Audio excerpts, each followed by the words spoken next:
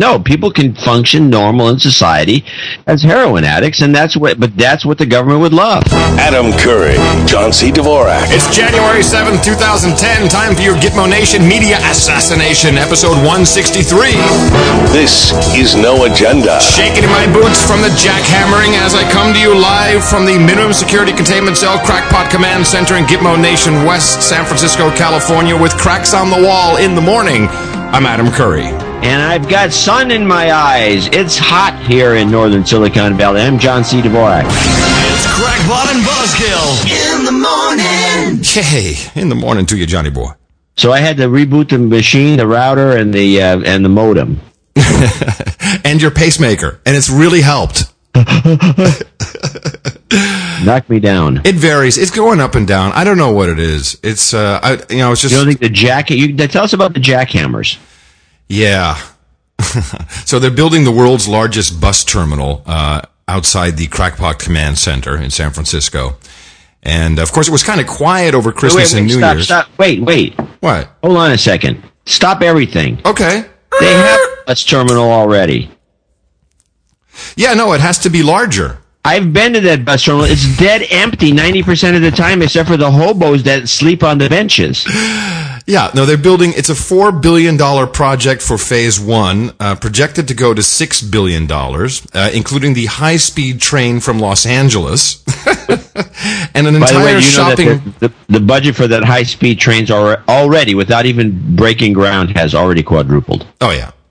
And there's going to be an entire shopping promenade, which will encompass most of, I think it's supposed to be like from Folsom to Market, literally. Who's going to go to this except the bums and the hobos? Well, it's going to be nice and sheltered for them. Yeah, that's true. It's probably a good thing. It'll be a giant shelter. And they're also building one of the it will be the tallest building west of the Mississippi, which will be. Hey, have they noticed that we're in a recession? I would add a D to that, John. I would say it's a depression. And why are they building? What's the point of this building? They've got office space they can't get rid of now. By the way, I was over at the Ziff Davis building, which was on 2nd and which is in that area in the neighborhood. In fact, there's a couple blocks from where you live. And we're up on the 9th floor. It's empty. Then, besides our building is empty, but you can look across at the building across the way, right across the street, and you can look right into the building, and you can see right through the entire building to the building behind it, because this building is bone dry. There's nothing in there. I know. There's no one there. We were just talking to a real estate agent in Gitmo Nation Lowlands, and she says that because she rents a lot of office space, she said 40% of all of her clients went bankrupt in the past 2 months. And those that didn't go bankrupt are trying to get out of their lease because they just want to work from home. They can't afford it. It's like send everyone home, have them all telecommute. They can't afford rent anymore. This, by the way, where the government said, "Oh, the crisis will pass us by." There's no crisis here. Nothing's going to happen whatsoever. We're good. Don't look over here. Nothing to see here. Ooh, look at that. So, in Holland? Yeah. Oh, yeah. Oh, it's horrible there. Oh, well, we got a lot to talk about Europe, and I will finish the conversation about the jackhammering. But first, why don't we just get to the only thing we actually have to do in this show is announce our executive producer for episode number 163. Indeed. Okay, let me start by... I caught you off guard, as usual. Yeah. You shouldn't have caught me off guard. Meanwhile, on the Twitter, Burjo says, "What an awesome day. Snowed in with friends, and I've got no agenda to boot." Hey, there you go. You should have a no agenda snow party. That sounds like a winner. I think we could use one here. Yeah. You know, we haven't had snow in the San Francisco Bay Area since 1972. Yeah. Well, don't hold your breath because it's a coming. It's a coming. Sometimes it lands up on the hill. Okay, our number. We have an executive producer and 3, I believe, associate executive producers. Wow. Okay. Who's our executive producer for this week? Executive producer is Timothy Tillman. From Lynchburg, Virginia, Timothy Tillman, Tillman, who decided to round off all his donations and become a knight. Fantastic. By giving us $650, so he was going to be hard to beat as executive producer this week. And he is now officially a knight? Yeah, he's also a knight, so he's got a double. He double dipped. And we and we have something special coming up for the Knights, right? They're going to get the free CD.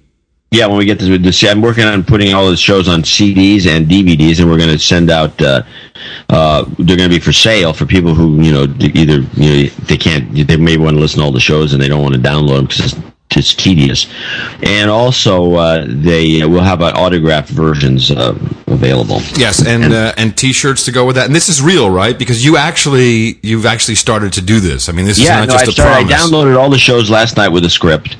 And I didn't realize it's going to, I thought it's going to take up, actually, it's about 8 gigs. So it's going to take a couple of discs. Yeah, so it will have to be. But I'm going to put also on CD, so people who have normal MP3 players can just throw it into their, the CD players, they can play it. But you're going to do actual high fidelity audio files. They're going to be the exact same files you've posted. Right. I don't know. That's actually not. Your postings are not that high. No, they're not. No, they're 64 kilobits. I can't. I don't say. They sound good though. They sound good. Well, except for your part. Your part sounds like poop. I'm blaming Comcast. But okay, associate executive producer. Okay. $279.95 coming from Daniel Eckert. Daniel Eckert in St. Charles, Illinois. And we'll plug him again at the during the normal. Thank you very much, Daniel. Plug Ola. And then we have Todd Simons, Symmons, from 8 Mile Plains, Queensland. Oh, okay. Gave us $222.22, and he also sent me an accounting, and he's now a night too. Wow, fantastic! So what are we up to? Like 10 or 11 nights now? We're getting there, and then we have finally at the $251 level. Mm-hmm. So they say on PBS all the time. Yes. Oh, yeah. Hey, John, who do we have at the $251.32.794 level? Yeah, we have at the $251 from Greg Birch. Hey. Who's in my second hometown of Port Angeles, Washington, and he is, and anyone who lives in the area should go to him. He's a dentist. Oh, that's right. Now, you guys had a conversation actually on email, which I want to talk about later on in the show. Well, thank you very much to Timothy Tillman, who is our executive producer for episode number 163, and our associate executive producers, Daniel Eckert, Todd Simons, and Greg Birch. As you know, all of you can put this on your resume. I will point out, those of you who've converted to knighthood, which of course includes Timothy and did Todd also convert to knighthood? The knighthoods were... Yes, Todd, Timothy, and we actually have a third, but they didn't manage to get into the queue for producer. No, into the producer. So we have yet another. Well, let me just do a special mention for a new knight. Who's that? Our old buddy, Stephen Pelsmakers. All right, he made it. Excellent. So anyway, congratulations. So and as you know, so our ranks are growing. Yes, I do want to point out that becoming a knight is not just an honor; it does have its responsibilities that it carries with it. This is very analogous to a gypsy ring. You do have to make yourself available when when the crisis hits and when the New World Order takes over. You essentially become a haven of last resort for other no-agenda producers, should they... so we have them all over the world now, and if you're in deep trouble... So we have some cots available. Yes, there will be cots and cheese sandwiches. And so there is a responsibility that comes along with being a knight, but we certainly appreciate what everyone has done, and that's great. Did you hear the phones ringing during the telethon there in the background? No, but we have some sound effects from now on. You have to ring the phone bell. So it has to be an old-fashioned Bakelite phone. Yeah, of course. Otherwise, it's no good. You still there? Yeah. Okay. So, so they're jackhammering away. I don't know what they're doing. I really don't get it anymore. But literally, the Crackpot Command Center is, and they've stopped now. They're probably all listening to the show. So they want to get in there. That's where they get their publicity. Yeah, that's right. hey, the PR machine is cranking up. Curry and Dvorak are talking about us, man. We need to get our budget for the world's largest bus terminal. It'd be like it should be on a map, like the world's largest ball of string. Well, of course, if they're saying that, they're lying, because the world's largest bus terminal does exist, and it's in Sao Paulo, Brazil. I don't think they're actually claiming that. You're claiming it. Well, it's pretty I went damn into big. the world's largest bus terminal in Sao Paulo, Brazil, and it's big. And because they don't really have trains in Brazil, everything's buses. So wherever you go, you're going on a bus, and they have triple. Those bendy buses. They're big, long ones that are double. Yeah, sure. They have triple ones. Really? In Brazil. And in the main part of the town where these triple buses, it's like 1, 2, 3 buses. There's 3 giant. They're huge. They have their own street. They have their own street or their own lane? It's kind of a lane, but it's a lane you can't get into. You can't really cross into. It's pretty dedicated. It's more like a train track that you can't drive on. Really? So no matter what happens to the traffic, which can get pretty miserable, these buses fly down this lane. Do you hear, now they're backing something up? I don't know you're going to be hearing noise throughout the entire program, because it's really just gotten that bad. Didn't our East Coast Research Division send some kind of link about buses? I'm looking through my notes right now. They did send us something, though. Hold on a second. Let me just see if I can find that real quick, because we might as well have a nice segue into something now that we're at it. Well, give me a second. Something bus related, you mean? Yeah, there was. I'm pretty sure he had something bus related. Hold on. It would have been from Carrie, right? Here it is. Oh, yes. Oh, right. No, it wasn't buses. It was business. I'm sorry. He sent a link about the TSA having released an iPhone app. This is great. The TSA has released an iPhone app that uses, so you have to register when you fire it up. It's free, but you register with the TSA. Yeah, this is a good idea. And it uses geolocation, so you can take a picture of whatever crap you're in at the TSA. And I like this for a specific reason. So if you're in a really long line or whatever, it'll then encode They don't want you taking pictures, Well, though. this is the whole point. I can't wait to travel, and and I'm just going to take a picture of one of these guys and say, "I'm sorry, I'm using the official TSA iPhone app, and I have a complaint about you." And then send it off, and then see what they do. I mean, this is sanctioned by them. It's called On the Spot. Really? TSA On the Spot. I missed that memo. That's hilarious, because they don't want you taking pictures. iPhone users can simply download the survey on the spot free from This is how screwed up. But did you see that Ed Rollins, but anyone gets a chance, I'll post it on the blog. They should read the Ed Rollins editorial. It's great. About TSA and Napolitano. It's called The Case for Firing Janet Napolitano, which is, of course, what we immediately said after the crotch bombing affair hit. He said, how come someone is not being called to account? Someone needs to either resign or be fired. And it is a great op-ed. It's on CNN.com. And he says, why have we as Americans spent billions of dollars, inconvenienced our lives, and lost many of our own freedoms? And in spite of the fortunate outcome in Detroit, is this next decade going to be one in which Americans lose more freedoms? It's like, we spend $75 billion a year on all this stuff. It was supposed to be fixed. We built the whole Department of Homeland Security, which Janet Napolitano runs, and it's not. And you can still stuff shit in your. I'm sorry. I'm trying to work on my words. You can stuff stuff into your crotch and get through, and so she should be fired. And he's absolutely right. Yep. Anyway, it's actually very good, and he goes into more kinds of interesting comparisons that he does. It's a very well written op-ed. So anyway, I would suggest you get a copy of this survey on the spot from the Apple App Store. Here it is. System will identify the airport they are departing from and allow them to begin a survey. Interesting. Well, I think we should. This is a very good development. I think you need to be taking pictures and filling out surveys on the spot. And if someone queries you as to why, you say, "Hey, this is the official TSA app, okay? I'm approved. Am I supposed to do this?" Yeah. Yeah. Yeah, everybody should get who has an iPhone, which is most of our audience.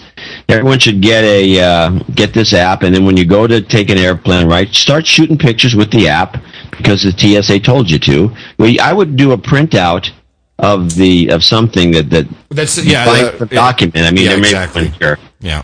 Looking at a couple of things. Find a document, official document from the TSA, or get a letter, and then when they question you, pull a letter out and say, "Look, Here it is. I'm official." And, they should, if the TSA was smart, they'd give you a badge to go along with that. an iron-on patch. Inspector." It's Citizen Inspector. Speaking of apps, there's a new release coming out of Pocket No Agenda, which I don't think is hit yet, and there is yet another new No Agenda iPhone app, which I tried out yesterday, of which a portion of the proceeds go to this program. Interestingly enough, the developer of this application, and of course the link will be in the show notes at noagendashow.com, I'm going to put a whole subsection of all the No Agenda apps. Interestingly, when he submitted his app to the iTunes store, they rejected it, saying that he could not put into the description that half of the proceeds were going to this program. Which is good. That's good? I don't know. No, I mean, it's good that half the proceeds. Now, he could have No, that's good, but isn't it interesting that Apple doesn't allow that? Well, that's because what would happen, you know why? Yeah, because then they have to Everybody in their check it. system, Yeah, 10% goes to the World Wildlife Federation. 5%, they would inundate Apple with that's Tony true. Baloney charities. What I like about this app, though, is that you can actually log into the IRC chat room while playing the stream in the background. Not bad. It's very cool. I'm reading a Wired article on this TSA app. Uh-huh. And I think this is going to get some traction, and they're going to ban this thing. You watch. Send me a link to the Wired article. Because I have a different link. I want to make sure I have as much as possible in the show notes, which is a part of the service we provide here. Yeah, the show notes. People have to realize that the show notes are absolutely that Adam does. He can't get enough kudos for those show notes because they will become great source material. Although a lot of those links will be dead because of the nature of the internet. Yeah. But the show notes are fantastic. Thank you. I enjoy doing it, actually.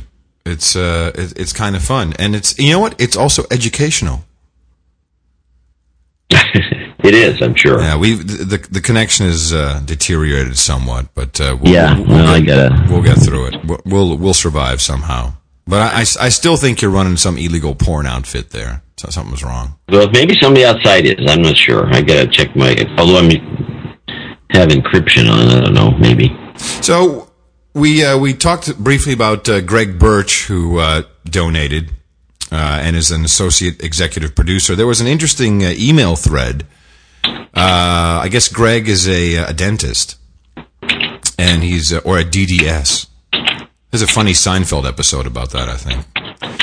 So he's a doctor of dental services. What does the S stand for? Sciences? What is DDS? What does it stand for? Doctor of Dental Surgery, I think. Oh, surgery. Okay.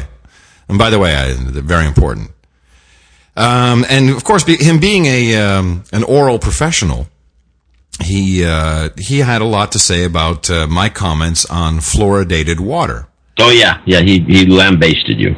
Yes, he did. And although I appreciate what he's saying, what struck me as highly interesting is that you actually jumped in on this thread and said, "Yeah, I don't see any evidence of any foul play. I like the criticism." I never said that. That's not what I said. You're putting words in my mouth. Okay, what did you say exactly? I said I tend to agree with you. No, you didn't say that either. I tend to agree with him, not you. That's not. But you want to know exactly? You didn't say that either. Okay, well, what did I say? Okay, you said I see the exact same facts as you do. Okay, I see the exact same facts as he does. I was just amazed, John. That's not the same as I don't see any evidence of foul play. Yeah, but it sounded better when I said it. Well, yeah, from your perspective. Interestingly enough, that's the way I read it, is that you say, "Oh yeah," because you have to, of course, look at what he's saying. He's saying that fluoride is natural; it's everywhere. It's good for you. Yeah, of course, too much is a bad thing. But my point that I'm trying to make is, why should there be fluoride in the water at all? I mean, can't we just have water? Why can't we just have water without lithium? Why can't we have water without Prozac? Well, I mean, you can have. Well, I think the real problem is all these drugs that are going to be in the water. They can't do anything about it. Not gonna be in the water. They are in the water. But the fact is that most water has got all kinds of weird stuff in it naturally. I mean, because you can go buy a water distiller and just drink distilled water that's got nothing, zero, anything. I don't think you can remove fluoride and other contaminants easily. Absolutely. Doesn't it have to go through reverse osmosis or some process like that? A distillation process isn't going to boil off the fluoride. It's a salt. Well, so here's what's kind of interesting, because, I was reading this thread, I'm thinking about it, and we buy bottled water. Of course, there's everything to be said. Which is worse. I know. But what's interesting is that if you really look into the water that you purchase, the source of that water, in 80% of the cases, is tap water. Well, if you're buying the stuff from Coca-Cola. No, if you buy Calistoga water, it comes from a hole in the ground. What do you think about the machines that make water out of condensation in the air? Yeah, what about them? Do you think those are any good? Well, I guess they're okay. I mean, But also, a lot of that condensation comes from sweat, That's hot. But also, even if you take a shower with fluoridated water, it gets into your system too. I mean, it's not just what you drink. It's okay. You don't like fluoride. We get it. Yeah, but I just don't want it in the water. How come I don't want the government putting it in and saying it's good for me? I just don't like it. I don't like the idea. What else could they be put? Look, we don't trust the government on a million different things. I just think you're kind of cavalier about this, what's in the water. Yeah, well, you're probably right. I agree with you too. Okay, well, I'm very agreeable today, by the way. Oh, my goodness. Well, next time, put that in your email. By the way, I agree with Adam, too. Bastard. All right, where do you want to start? You want to start with some drugs? Drugs? Yeah, I could use some. So, I've got a little theory going on here. Now, we know that the Coke supply in the United States has been severely tainted. There was a report, I think we talked about it in the last show, a report that came out that the cocaine in San Francisco, 90% of it is now contaminated or cut with the deworming drug, which, of course, will kill you. In addition to that, this is just phenomenal. By the way, I have to make a report. Sure. There's a train going down the track. Nice. And it is I haven't seen one of these for years, by the way.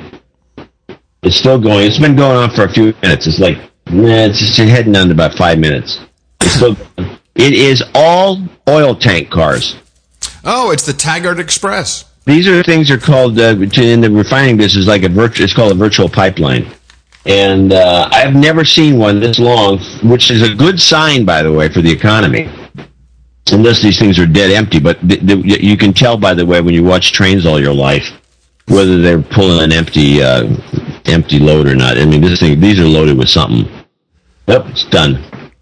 I missed the caboose. Oh, right. Well, John, thank you for that report. I'm just telling everybody in case you're following this kind of thing. Back to the blow. That may be in the bottom of the economy right there. just pass by. Okay, so a couple of things to look at. One, we have enormous contamination of the current Coke supply in the United States. And now, of course, this does not come from the military-protected poppy fields in Afghanistan, because that's where the heroin comes from. Now, enter another piece of data. You'll recall that as a part of the pharmaceutical vaccination scams that are coming, there are multiple projects underway to create a cocaine vaccine. That will. I thought that was already out. Isn't that thing already available? Well, they've been testing it. Yes, okay. It's available in limited quantities, only if you're on board with the program. And so it's called TACD.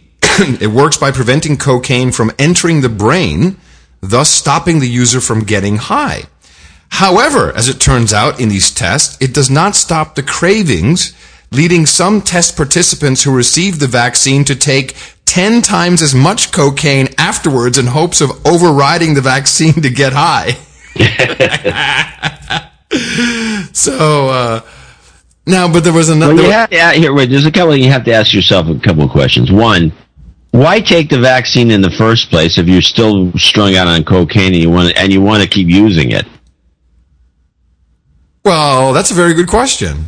They should have a cravings vaccine, not a cocaine who doesn't attach itself to the neurons vaccine. That's crap. That's interesting.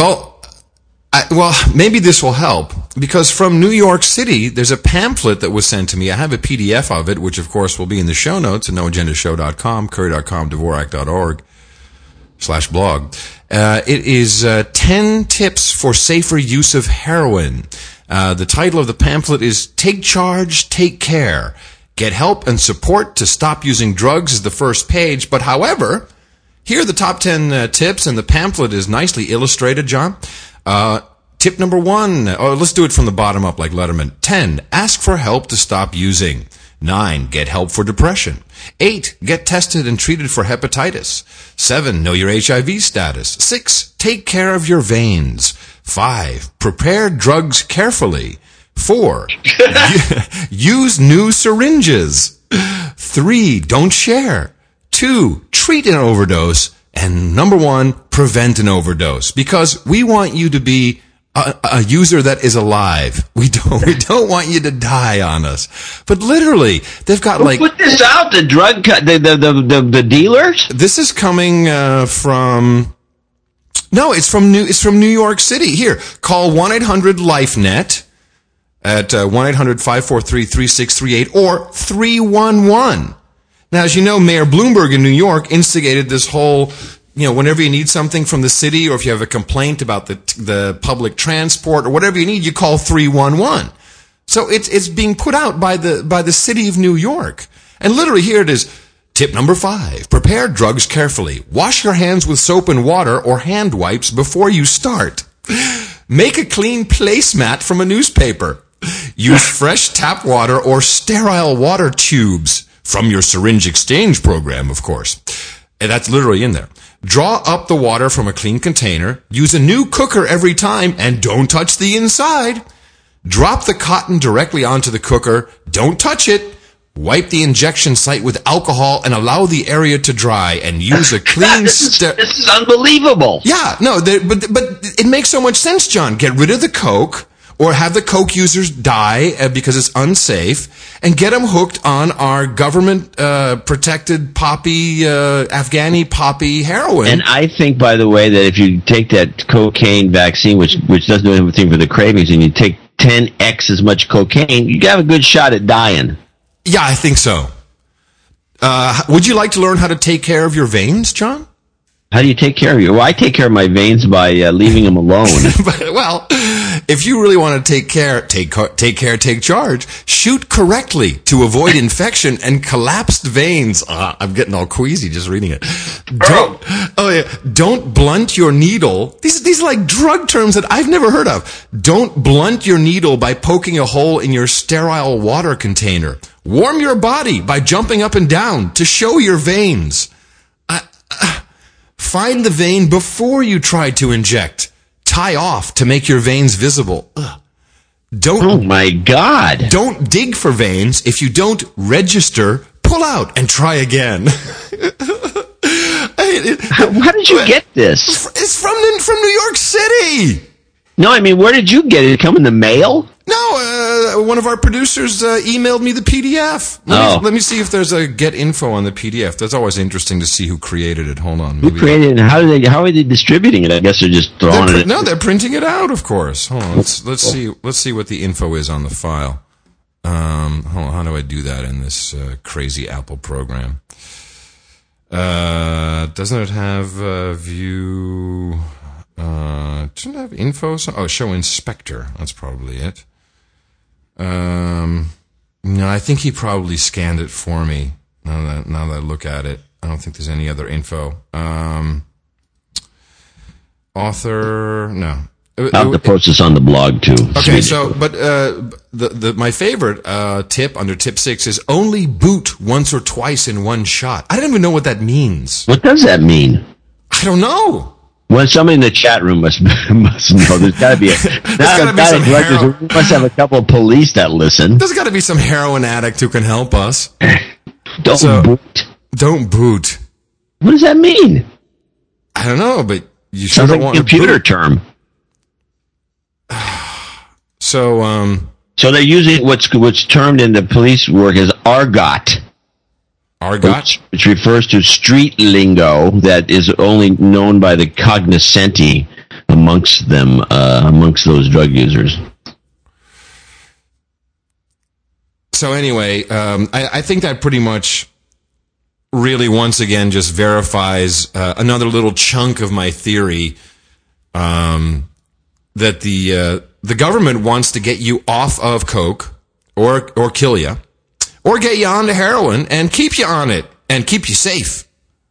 Yeah, well, heroin, a population that is loaded up on heroin, which is functional. People are functional on heroin, but they're somewhat docile. Are they really? People are functional on heroin? I mean, I have no experience with it, so... I was at, when I was at the University of California, we got a lecture about this. I actually took criminology, believe it or not. Of course you did. They dropped a whole course of study at Berkeley, but they had it when I was there.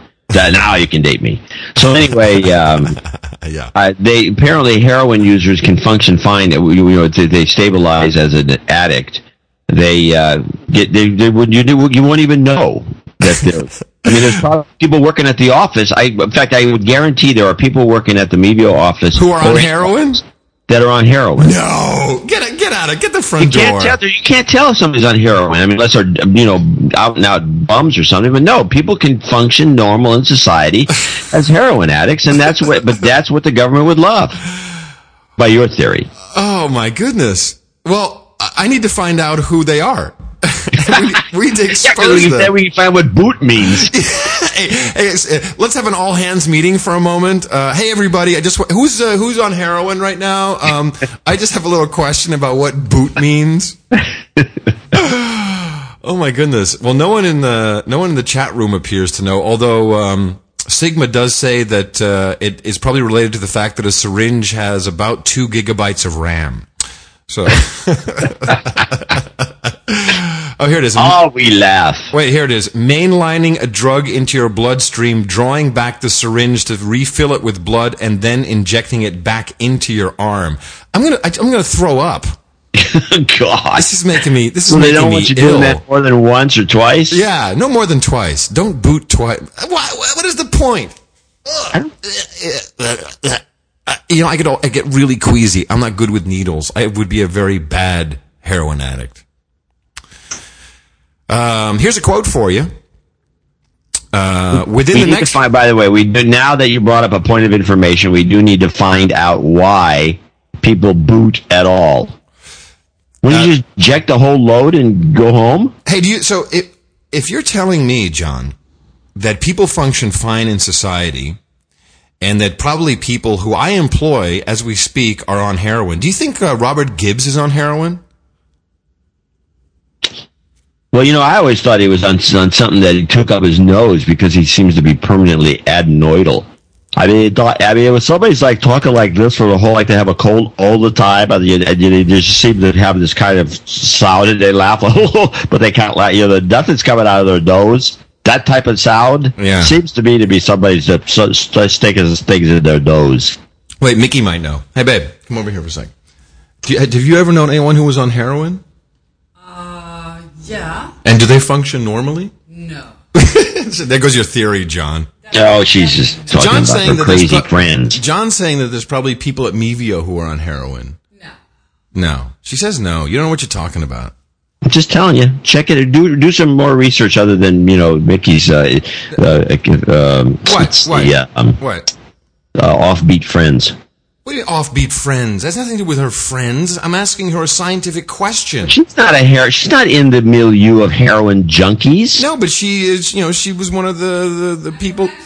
She's from Amsterdam. Thank you, baby. That's the only right answer. She's from Amsterdam, dude. Amsterdam, it doesn't strike me as a heavy heroin place. Are you kidding me? They have complete methadone. They have the methadone bus. Oh, they do. Are you kidding me? It's like the heroin capital of the world. What are you talking about?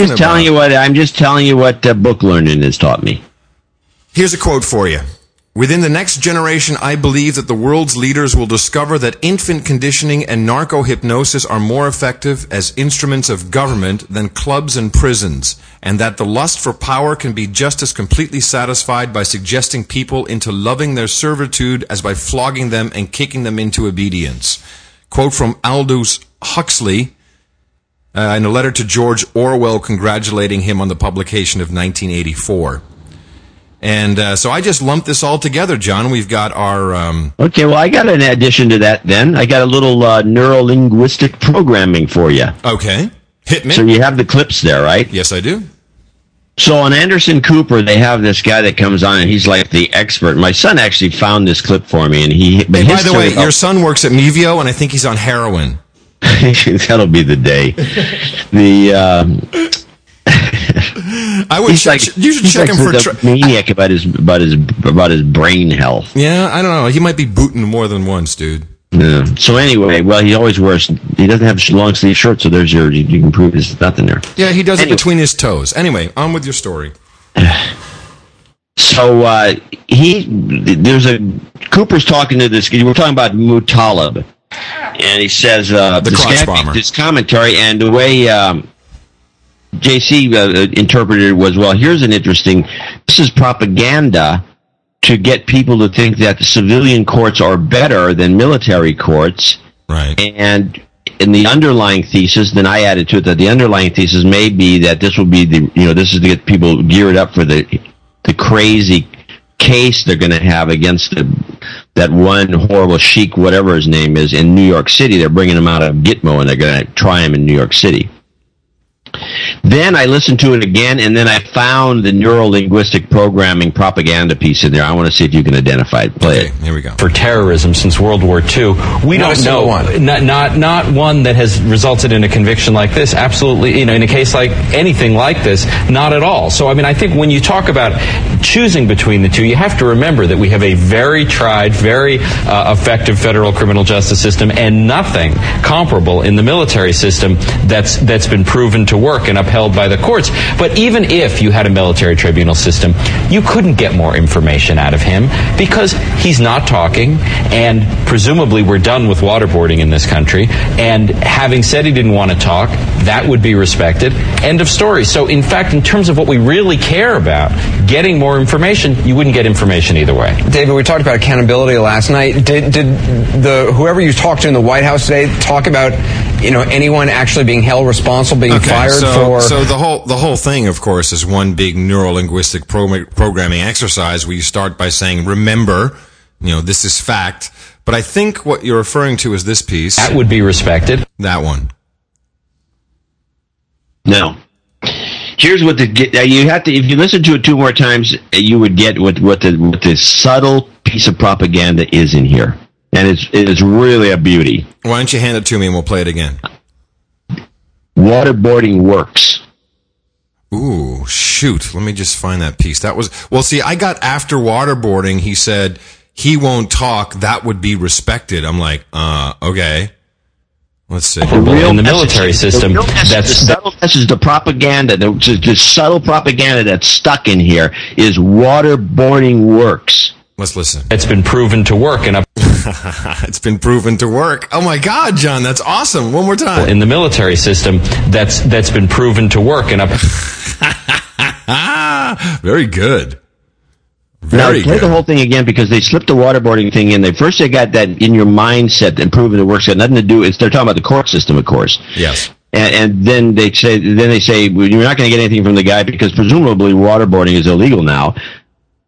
And he never follows up with a clause that should say, of course, that doesn't work anyway. He doesn't do that. No. He just says, there's information to be had from, here's the message, there's information to be had from this guy, but we can't get it because we can't do waterboarding. That is what the overall message is. Right. And it also has the assumption in it, built within the structure of the sentence, that waterboarding works. So play the whole thing, and people can now understand what they have to deal with when they listen to CNN or anybody else. Terrorism since World War II. We don't know one. Not one that has resulted in a conviction like this. Absolutely, in a case like anything like this, not at all. So, I mean, I think when you talk about choosing between the two, you have to remember that we have a very tried, very effective federal criminal justice system, and nothing comparable in the military system that's been proven to work and upheld by the courts. But even if you had a military tribunal system, you couldn't get more information out of him because he's not talking, and presumably we're done with waterboarding in this country. And having said he didn't want to talk,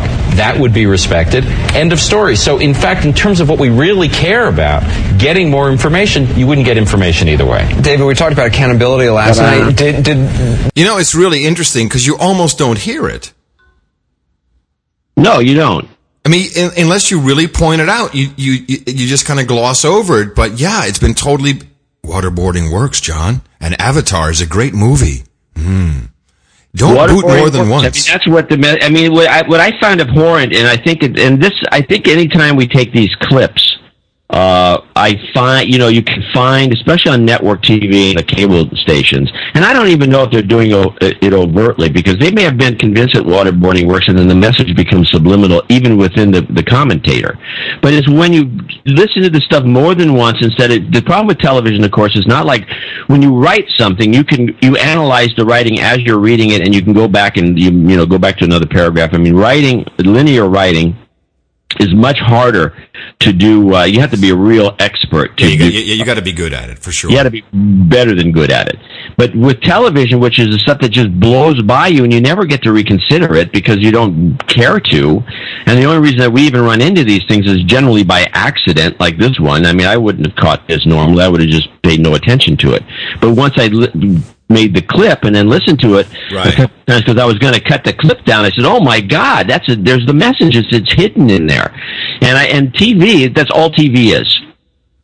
Yeah, well, of course. I mean, television, mainstream television, I will point out. I mean, there's a lot of stuff going on here. I was just watching. What were we watching the other day?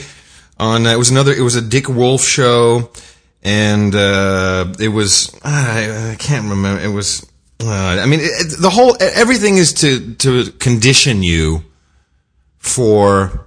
I think even the outrageous stuff like V, has that been canceled yet? Is that off the air yet? Guys, that's a good question. I don't know. I think they're on a hiatus. Yeah, the hiatus, exactly. They're conditioning you for the fact that it's coming, so that you'll be kind of ready for it. And then how often do we talk about CSI Miami, where the belief is exuded upon you that this DNA stuff and they can search the database, and within 3 seconds they've gotcha. Well, they do it with face recognition is my favorite. Yeah. There he is. Oh, yeah. And so if you take that in combination with the fact that apparently everyone's on heroin and booting more than once, if you take into that the legal drugs that are being peddled upon us, and this report that the rate of children aged 2 to 5 who are given antipsychotic medications has doubled according to a survey. In the last couple of years, doubled. 2 to 5 years old. 2 to 5 years old. They're just ruining their brains. But I saw this happen with my stepbrother, and he was an overactive kid, and he was like excitable. And there's a lot of kids are excitable. It's not an uncommon phenomenon. Right. You don't drug them. They've been this way for all of history. Yeah, we used to call that a horrible kid. We said, "Oh, it's that terror child. He'll grow out of it. Don't worry about it." And most of them do, and they become people, and they laugh about it when they're older. Right. Remember when you were such a shit? That's what my parents said. I'm glad they didn't put me on Ritalin. But so they put this kid on Ritalin. Now I get like a call a month from the Amsterdam police saying, "Hey, we picked him up. He was dealing E or whatever. He's in all the wrong circles, completely messed up." And you talk to him, the guy's like, he's messed up because of these drugs. So add to that then all this programming, which once you take away the pictures, anyone who is booting no more than once, John, can at least hear the subliminal messages that are in there, and even that's hard for us. Then it's so clear that we probably catch about 1 out of 100. Yeah. Oh yeah. Well, we're really being conditioned. But I've changed some of my thinking over the past couple days, And I wanted to run this by you. So let's just step away for a moment from the theory of the New World Order and the evil elites who want to essentially kill us all, which has pretty much been my mantra. John, you probably, like I, have many times met someone who's incredibly wealthy. I mean, I'm not talking like what I used to be, like, you know, like $10 million, but, you know, I'm like wealthy, you know, 100 million plus. You've met these people, right? I personally know a number of billionaires. Right. Now, by the way, none of them will give us any money. No, of course not. But have you ever noticed, and for Gitmo Nation Lowlands, here's someone, Nina Brink would be someone who falls in this category. When you're around these people, the way they treat other people is abhorrent. Do you know what I mean? It depends on the person. I find there's a variety, but many times they're pretty patronizing. Patronizing, but as if the people around them, particularly if they work for them, are less. And I'm not talking about people in positions of power like a vice president of a company or a CEO. I'm talking about people who have absolute FU a billion times money. They really do not care about other people who are in their service. Would you agree? Yeah, I think generally speaking that's true. They're very disconnected from the general public, in particular. And if you're ever on the street with one of them, the difference between you, for example, who you should mention to our listeners that you haven't got much money. You are a generous person. Yeah. Because if you have one of these in San Francisco's crawling with homeless hobos and whatever, and I still use those terms, by the way, hobo and bum. Yeah. Instead of housing challenged. They're they're down on their luck. Yeah. And you always say, "Hey, buddy, you got an extra nickel?" You always give them $5. I mean, you're just do that. I, by the way, do that now too. Oh, that's very nice. That's good. I just give, and I do the $5 thing. I just say, Adam's a big deal, you know. Yeah. Adam's a big shot. I also, like yesterday, we were looking to export an Apple address book into an Excel file, which is impossible. And a quick Google search, and up pops this little app some guy created, and he made it available for free. And he says donations are always welcome. So I popped the guy $20 from my PayPal account, and he's like overwhelmed. I was like, dude, thank you for your effort. Here's $20. It saved you $20 in effort. That's for sure. A hell of a lot more than that. Are you kidding? No, me? I know people. Right, people should realize that. Because Bill Gates collects all the money, and all you're getting is a word processor that's been rehashed a million times. Now, now the people that you're talking about, if you were on the street with them, they're very nervous around a homeless person or anything, and they won't give them any money. That's for sure. Yeah. And where it's institutionalized, which is in Great Britain, where the class structure is extremely rigid. It's really and you give somebody, if somebody catches you giving somebody a handout, you're scorned and scoffed. You're scorned by the public at large, including the working class. Right. So let me move on with my theory. Let's presume that. Of course, what they really care about is their money, right? It does, and I have to say, even having been somewhat rich, people are always out to get your money. There's always someone with some idea and some cool investment scam, and everyone's always trying to get your money. But you get into this psychosis of people are out to get my money. So, of course, what you immediately start to do is think about, how can I get more money? So and I'm thinking of we've had some reports we did just on the previous show or the one before that, where the investment profile of our congressmen and senators, they're making on average 12% bigger returns than anybody else, because of course they're on the inside. Let's just presume for a moment that all of the people who have the money power are involved in every single scam they can be involved in on an investment basis, which for me kind of explains why Wall Street is doing so gangbuster. So let me elaborate. The policy for the financial system was put together by the bankers. Bankers doing great, getting billions of dollars in bonuses. We had the swine flu scam, which of course benefited pharmaceutical companies. We have the crotch bomber, which of course is benefiting all kinds of institutions. And when we get to the crotch bomber on the show today, I can actually give you some names. Like, I won't even tell you who, because you'll freak out when you find out who's behind some of these millimeter wave scan systems. Is it possible, John, that just everything that is happening to us right now is all because of, like, the healthcare bill? We know that this has been written by the insurance companies and the big pharma. This is no secret. This is not for our good. And they just try and try and try again to continuously do new things to place their bets on Wall Street and to make gobs more money. Well, there's that. But I think there's something you might be overlooking, another little nail in the coffin of evidence that you're creating here. If you think about Bernie Madoff. Yes. And all the red flags that he produced, including you can't use my name, you can't do this, you can't do that, you don't say anything that you're doing it. And he was getting ridiculously high returns, and everybody was kind of in on it, they were all insiders, and nobody was going to, think twice about it. He could swim with the sharks because it was always assumed that he was doing something a little shady. They didn't know it was a Ponzi scheme so basically he was just presenting himself like any other sleazeball on Wall Street doing, it's a secret, I got a black box, and so they wouldn't even notice a Ponzi scheme when it bit him in the ass, and that's why a bunch of these Ponzi schemes, and the only reason these things fell apart is because the economy fell apart. So you have that guy Stanford, and you have... Yeah, but I think these guys, John, I think they are just links in the chain. They are the sleazeballs. They're kind of the slime of the super rich. What I'm saying is that they can go into that so easily because everybody is on a kind of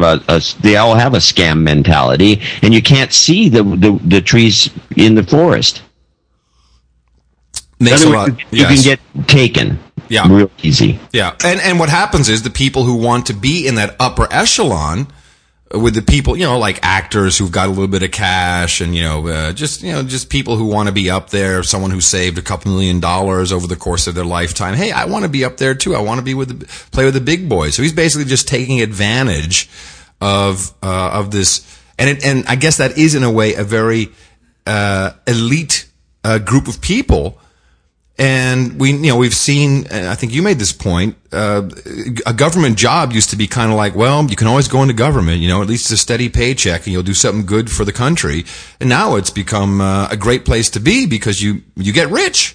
Yeah, you make more money in the government than you do in private sector. So, and the retirement benefits are much better.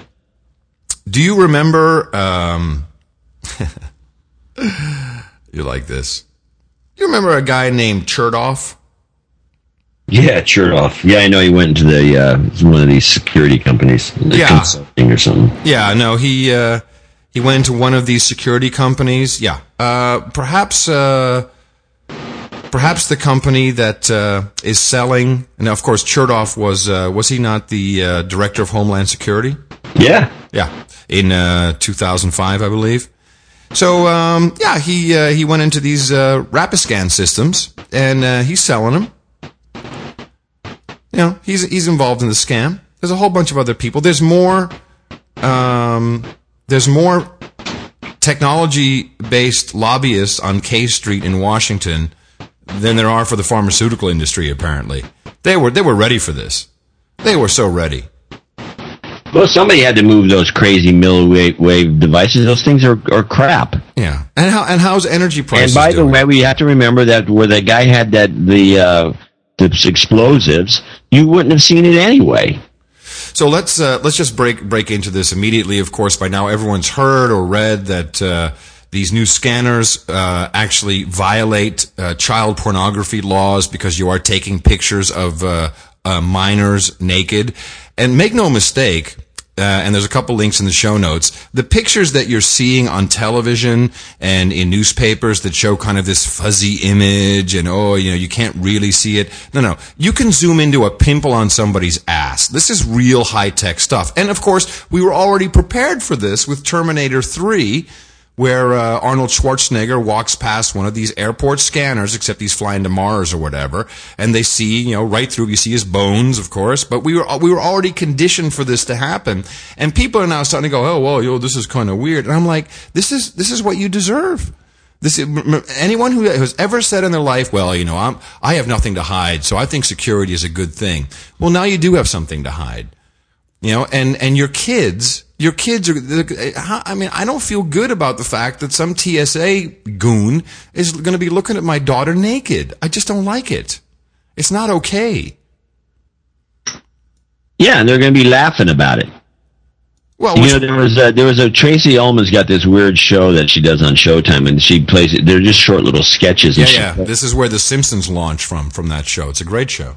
And so she plays a black security person, TSA, yeah, I've seen this and talked to one of her pals about how, Coolio went through that milliwave scanner, and he's got a big swan. So that picture went all over the office. You got to see the size of, this guy. Which if anybody thinks, who's ever worked in the government, if anybody thinks that all this, don't worry about it, it's going to be in a different office, it's going to be in the back, it's going to be only one secure person's ever going to see this, all this nonsense is bogus. No. Here, let me tell you what's going to happen. Here's what's going to happen, John. Of course, pictures will leak out, and it will be of a celebrity. Listen, hear me now, believe me later. Pictures of a celebrity. It'll be Angelina Jolie on or someone. TMZ. Yeah. Oh, yeah. On TMZ, exactly. They will be leaked. They'll be, so everyone will have these pictures. We'll all be like whacking off to these naked pictures. And then, of course, they're going to have a huge, investigation, and they're going to find the culprit, and they're going to throw him in jail, and we're really serious about your privacy. They're going to do this. Guaranteed. And how could you not? Look at the buffoons who are running the security checkpoints. Notice the word checkpoint. Of course they're gonna. If Angelina Jolie goes through one of these things, I'm like, screenshot. Are you kidding me? Yeah, and then because of the TMZ will probably pay $1,500 to $2,000 for that picture. It would be worth $50,000. Please, it'll be worth much more than that. So where this is all headed, because of course we're not going to have to submit to rectal scans, although. That is one solution, but something we talked about probably a year ago on the show. The technology is already there. It exists. We've just kind of forgotten about it. Here's how it's going to go. When you want to fly, you will be issued a security ID bracelet, which will be put on your wrist, and it will include a taser device so that if you're out of order, they'll tase you right on the spot. We'll have air marshals with a box, very single to my jingle box here. In the morning. And it'll be like, that's Dvorak in 3F. Sorry, had to tase him.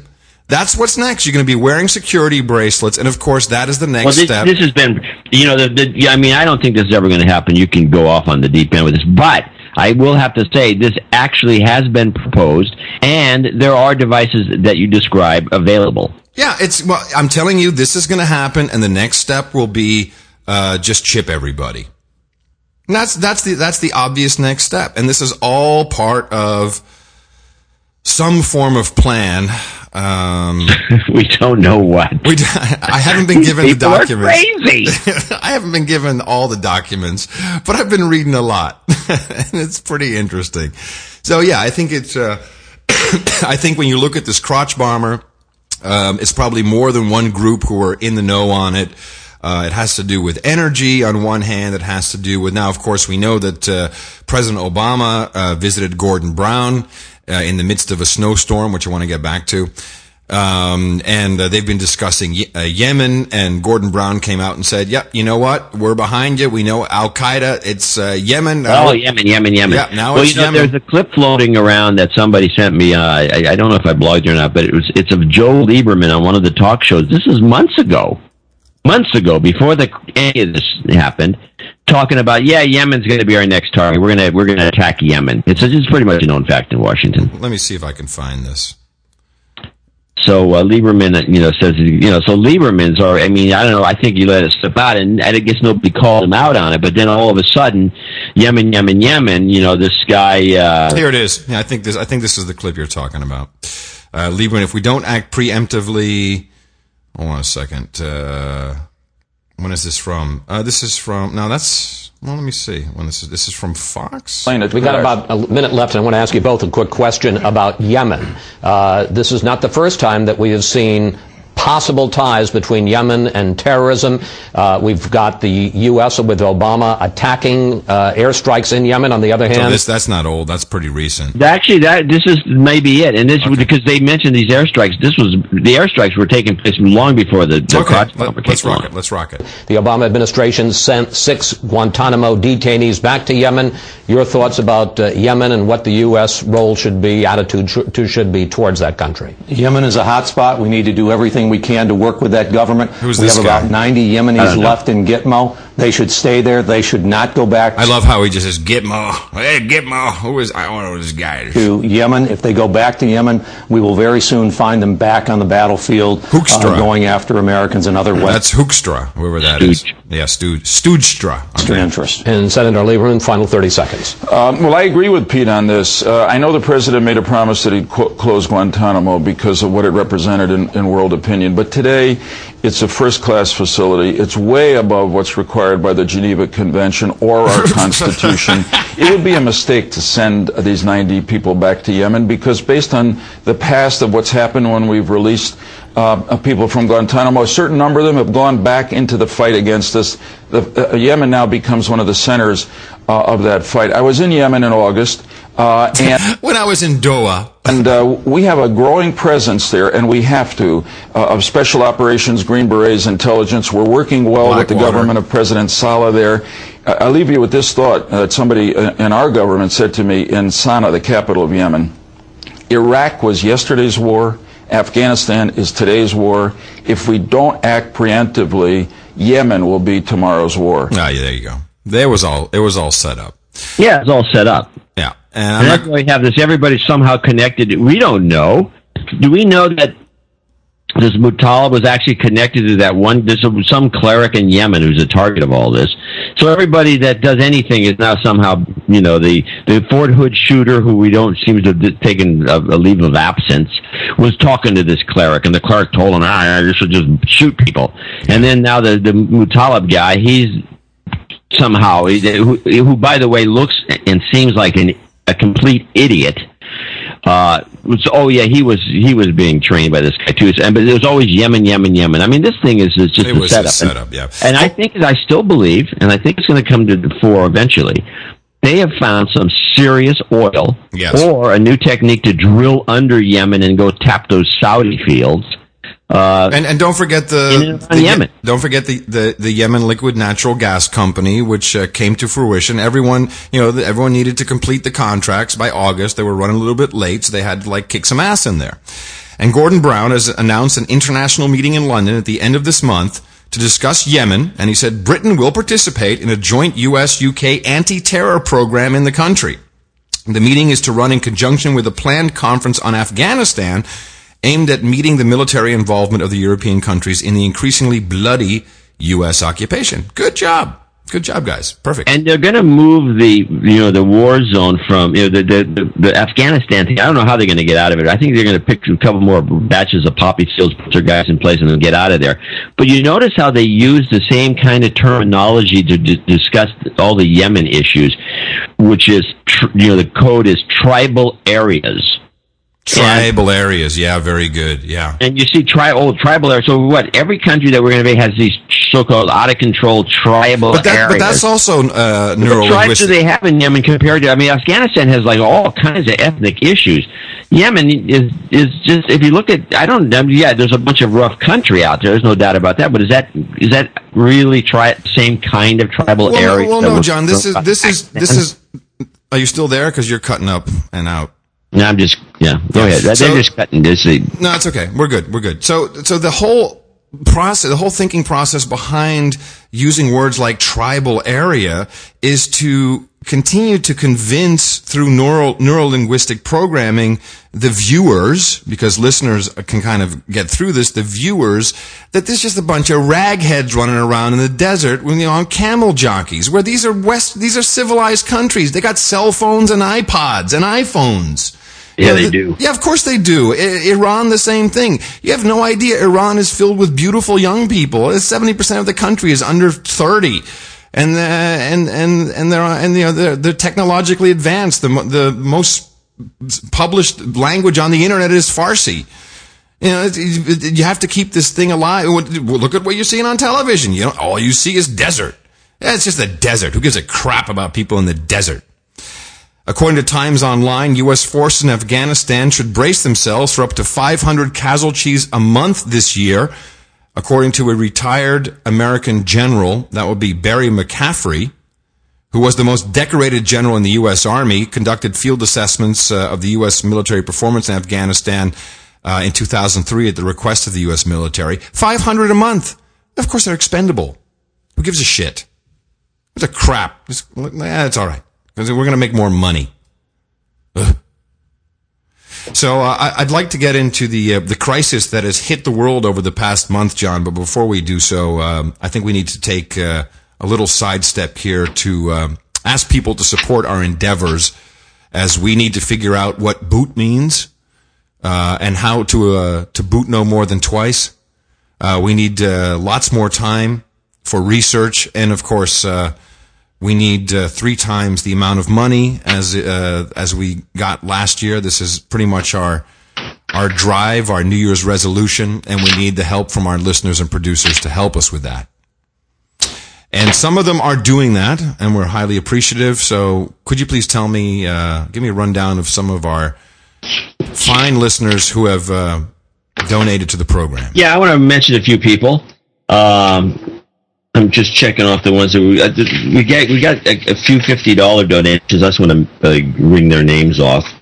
Starting, I just have to exit off. You cut me off. You came in premature. No, we're actually about 10 minutes late. The show's taking forever then. Yeah. Okay.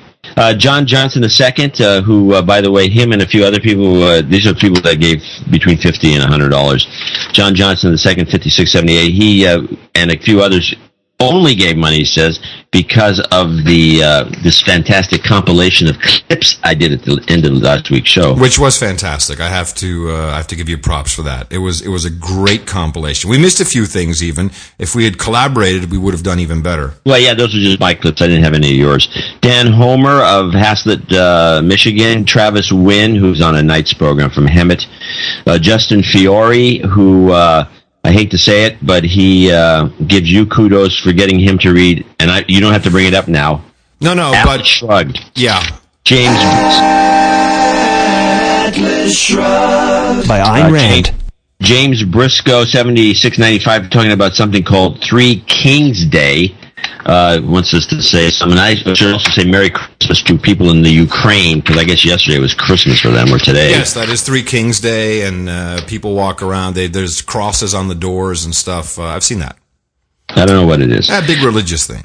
Ragnar Daneskold, Ragnar Daneskold, is in Belfast, New York. Michael Rieger, Vancouver, BC. Mike Westerfield, of course, is the Night's program. Tristan Lennon's on the Night's program from Wagga. And then we have a message here from Paola Valencia Juarez, who's in Zurich, Switzerland, but she's actually a Mexican girl, she says. Greetings from a Mexican girl in the Swiss watch industry. The donation is what I would have spent for a birthday present for my friend Federico Borrigo. You can send him my greetings. So instead of buying Federico Borrigo a gift, we give him a hello. All right, Federico, happy birthday. Or was it birthday or just a gift in general? Just a love offering. Birthday present. Birthday present. Well, happy birthday. That's very nice. Thank you. Chris Harrison in Wimbledon, London, gave us 9181. That's Wimbledon, not Wimbledon. It's Wimbledon. I said Wimbledon. So Skype made it sound weird. Wimbledon. He says, this is a good one. People should pay attention to this one. This is like giving us a little bit left in your PayPal account, which is they're going to take away from me anyway. he went to lunch, a big group lunch, a big Christmas lunch for company lunch that he expected to be chipping in like everybody else, and it was going to be like $91.81. And then his boss got generous and picked up the whole tab, so he sent us $91.81. I thought that was nice. Mm-hmm. Sam Ellers in Smyrna, Georgia. Mike A. Caddick in Stawell, Victoria, Australia. John Phillips in Waco, Georgia. And Niels Martins, Martens, M-A-R-T-E-N-S, in Lübeck, Germany. And then we have people who went above and beyond the Call of Duty, which includes $279.95 from Daniel Eckert, who's one of our associate executive producers from St. Charles, Illinois. Steve Pelsmakers, who finished up his knighthood thing with a fine $182.15, and I'm supposed to say, I guess he didn't say that. I guess he gave up on the Van Damme thing. Zandam. Yeah. $650 from Timothy Tillman from Lynchburg, Virginia, and I mentioned Niels Martin. I think that covers it. And yep. So we, of course, also appreciate everyone's donation who's on the $5 a month program. Those are really important. Even if you donate a significant amount of money, please consider jumping on the $5 a month program. That's our base. It'll probably, at this rate, take another 5 years before that base is actually sustaining us in any manner whatsoever. There's a couple by the way, there's a couple of websites I forgot to mention. Piratesweek.info, and also one of our guys from a couple weeks ago mentioned that we didn't mention his website, johnphillipsphoto.com, JONPHILLIPS. And I think we should stop calling it dollars. Why don't we just call it credits? Because that's what it's going to be eventually anyway. So we'll just say 50 credits. Thank you. And the 5 credit a month program is very important. And we recycle it. We recycle it to bums and hobos, to software engineers. I donate to... excuse me. We pay bills. No, I pay bills, but I also... if there's a site that I use a lot, like whatreallyhappened.com, I donate to them all the time. It all pays dividends to the show. Of course it does. That's the point. We're not, the fact of the matter is there are no hookers anymore. no good-looking ones, that's for sure. But not until the economy collapses, we're missing some change. NoAgendaShow.com or Dvorak.org/NA, or for those of you who are blocked from some of those sites due to your own Gitmo governments, channel Dvorak/NA. This, of course, is the Sorry? ChannelDvorak.com/NA. Oh, .com/NA, yes. And I was going to say, this is the program that has a very simple formula, and we're about to do it again. Our formula is this. We go out, we hit people in the mouth. So, John, I'd have to say that, and we've ourselves have been guilty of this. We've kind of like made light of the weather recently. Of course, we have record cold temperatures from China. It hasn't been this cold in China for 40 years. We have record-breaking cold snaps. They call it a snap in the mainstream media. It's just a snap. And by the way, and don't forget, we have heard, I want to mention to people out there who are the warmists, we have heard this before, weather is not climate. Yeah. Well, you know what? It's fine, because I'm not, the joke we've been making, of course, and that is kind of funny, is like, so these guys are doing global warming, climate change summits in the middle of blizzards, and ha ha ha ha. But this is an absolute crisis. An absolute crisis that is being overlooked by many, and it's just kind of brushed aside, because this is a horrible time. It's always a horrible time for any type of record temperature, up or down. We have unbelievable amounts of crops being destroyed by these temperatures.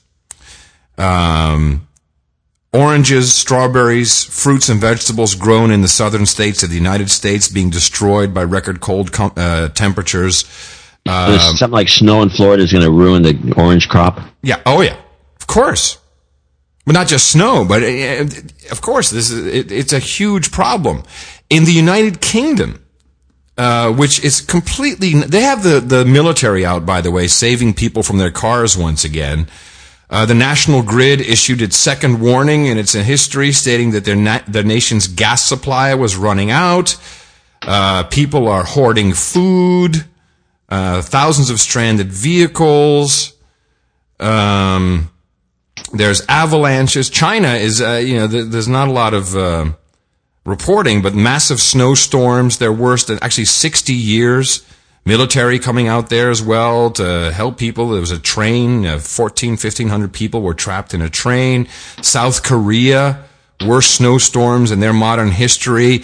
So, you cannot deny that this is very challenging, and particularly when it comes to food. So I'm going to follow some of the, follow the money, of course. That leads us immediately to Monsanto. As Fortune magazine, was it Fortune or Forbes? Forbes magazine. Forbes. Yeah, of course, company of the year.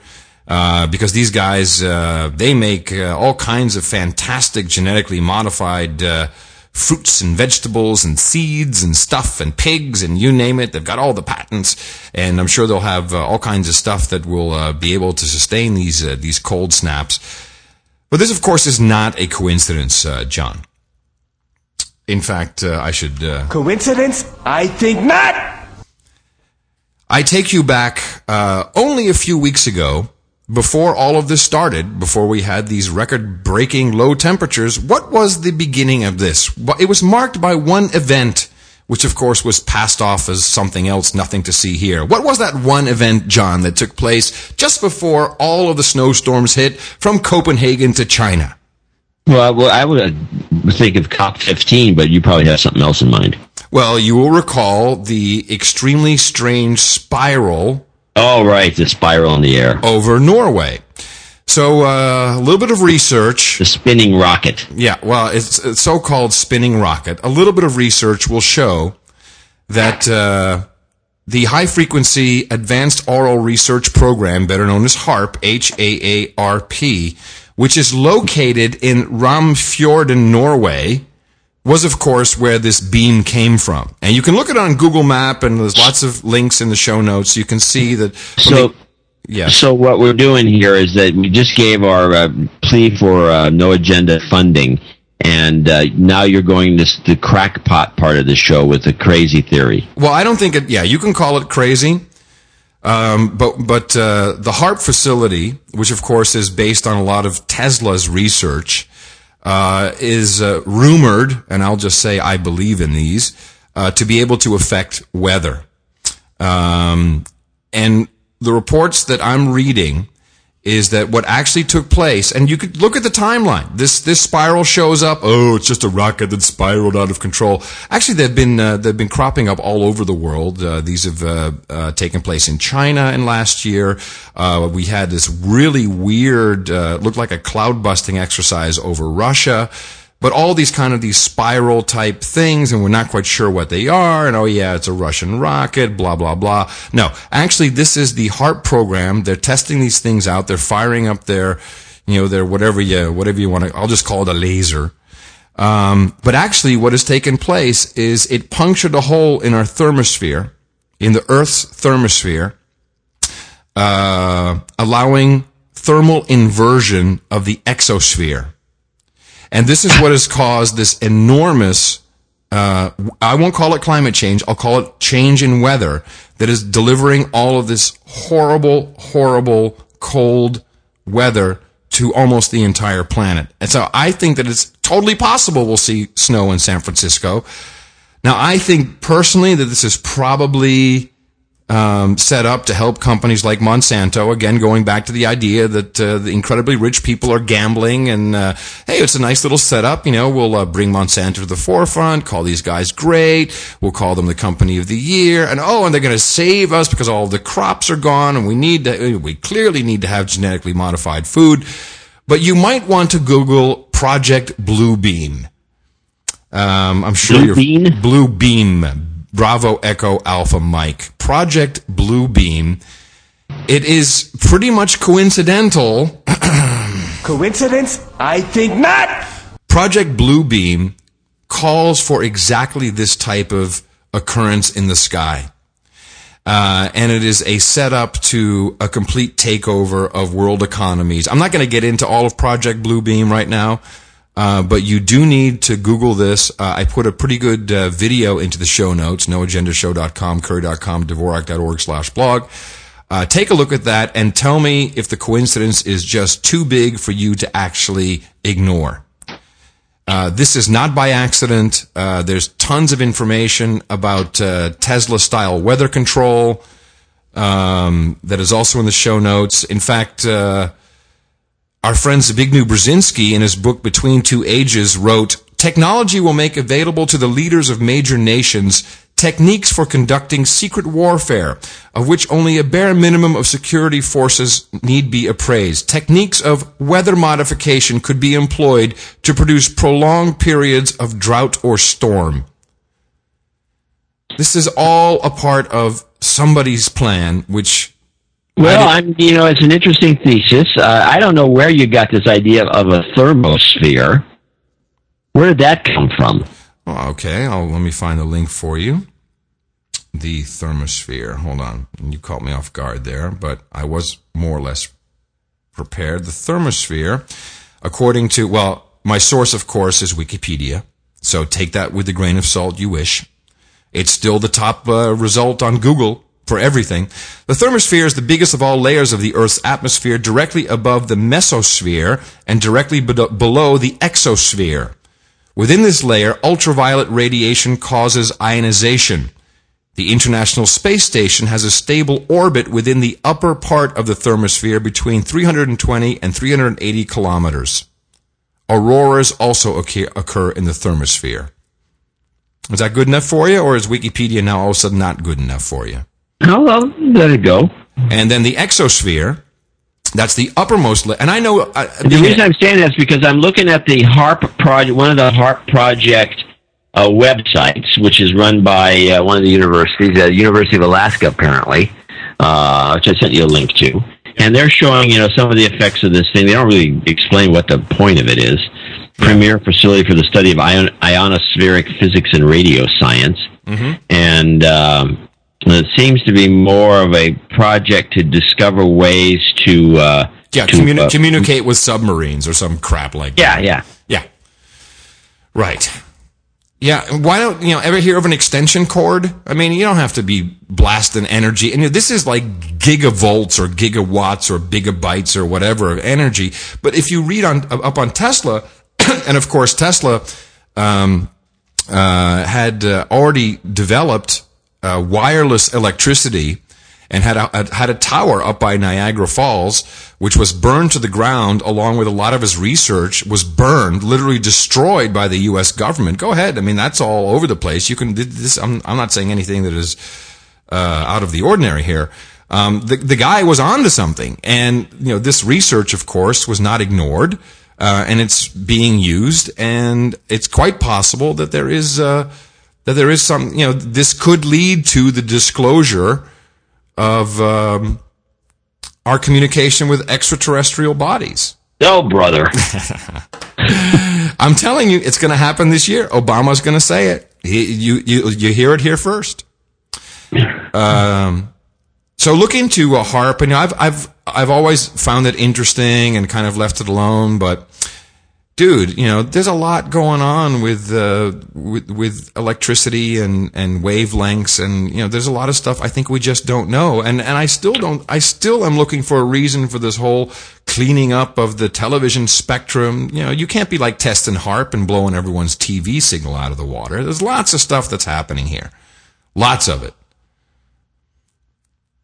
All right, well, but that'll qualify as the protection. But for sure, yeah, so that we don't get two to the head. But for sure, there's going to be a major food crisis if this cold weather keeps up. And we're all just kind of overlooking it like, oh, okay. And we are making jokes about it. Like, okay, whatever, it's global warming, ha ha ha. But, we gotta be really careful about this stuff. Wow, what is that? Do you hear that? No. Oh my gosh. Well, people who listen to the podcast, it's like the whole house is vibrating now. It's probably from the HARP. Let's name it at this Curry and see what he thinks. So here's a story. This is another thing that's kind of caught my attention. Because I know that this is planted, this is all part of that Yemen thing, to kind of scare us to keep there's a underlying attempt to keep Gitmo open, and they're doing a really good job of it, by the way. But I got the biggest kick out of this article. It's an AP article. 1 in 5 terrorism suspects released from the Guantanamo Bay prison have returned to the fight, according to a classified Pentagon report. How classified was it? Yeah, and sources who did not want to be named. A classified Pentagon report expected to stoke an already fierce debate over President Barack Obama's plan to close the military prison. Okay, so I'm reading this. So I know that they came up with, I know when they had a meeting, because you've been in these meetings. Well, what are you going to do? Well, these guys are going back to, let's let 5 Yemen guys go back and see how many of them join the fighting. And so they said, because we can bring in this recidivism problem that you always have with anybody in prison. They always end up back in jail. So Jones, go figure out what the recidivism rate is, from Americans and American prisons. Well, it happens to be 70%. Exactly. So the guy came back and said, 70%, boss. So 70%. Can't use 70%. That number is too high. You have to make up something lower. That's funny. Anyway. Yeah, it's more mind programming. A meeting that I'm sure took place. Do you have 2 clips left? Do you want to roll those out before we... I got a story I want to discuss. Okay, cool. A Houston mom has been accused of flying to Canada to lure a 16-year-old boy from his home after allegedly having an online sexual relationship with him for more than a year. Lori Prince appeared in a Houston courtroom Wednesday after being arrested a day earlier when the 42-year-old returned from Canada. Okay, they bring this up. She's not facing sexual assault charges because the age of consent in Canada is 16. Used to be 14 until recently, by the way. Houston prosecutors charged her with 2 counts of online solicitation of a minor and 1 count of enticing a child with the intent to commit a felony. What was the felony? With the intent to commit a felony. What's the felony? An intent. Legal age. She's floating around Canada. What jurisdiction do these people have? It turns out that the United States has jurisdiction over your sexual life wherever you are in the world. If you're in anywhere and you're doing something that is, there's actually a law in the books, I'm surprised I didn't bring this up, that you can't go overseas. Like, say you fall in love with say you're 25 years old, you fall in love with a 16-year-old in France, or you go to France and you fall in love with her, and you come back to the United States and you go back to marry her or have sex with her, you're violating the law that says that no American can leave the country to have sex with anyone under 18. Huh. What kind of laws are these? That's weird. So this poor woman goes to Canada, she does whatever she does in Canada, and she gets charged here for what she did in a foreign country that was totally legal. And she didn't even do it, it was intent. Wow. And is that just for Canada or any country? Any country. Well, I will repeat my assertion that all of these child pornography laws are only put in place to protect the true pedophiles who are in the government. They're in the government. Yeah, that's been and there's a lot of evidence to suggest you're correct. Go look at the Dutroux files, please. I'm afraid to even put a link in the show notes to it. You can Google it, you'll find it. How do you spell it? Dutroux. Dutroux. I've read those files. It's gross. It's shocking. And at the forefront of that, the Dutch government. The Dutch government. Yeah, this is what got you kicked off the air in Holland. Yeah, they shut down the station. The whole station was gone. The whole station is gone, off the air. The whole company bankrupt. Which you harp on, by the way, this stuff. And they fired you, and then shortly thereafter the station was shut down. Oh yeah, completely bankrupt. Their license was revoked. Their financiers pulled out. Everything all at the same time. Boom. So anyway, meanwhile, this woman is in court now. Which, of course, and the real problem about all of this is because it's endemic.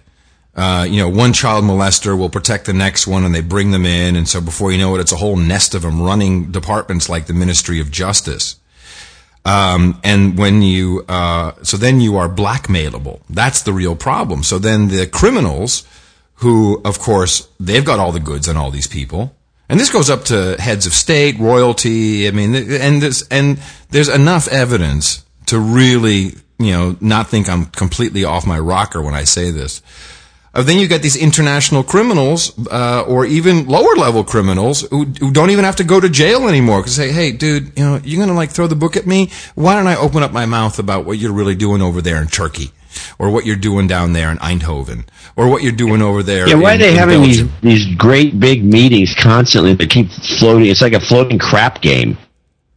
They're we're having our next meeting in Rio. Then we're going to have our meeting in Lima, Peru. And then we're going to have our meeting in Johannesburg, South Africa. And then we're going to have our meeting in, some middle of nowhere, Russia. And then we're going to have our meeting in, did everybody ever wonder why they keep moving these meetings to the weirdest places? I mean, there's no reason to have an international meeting of all these heavyweights in the middle of nowhere, Africa. No, of course it's ridiculous. Not.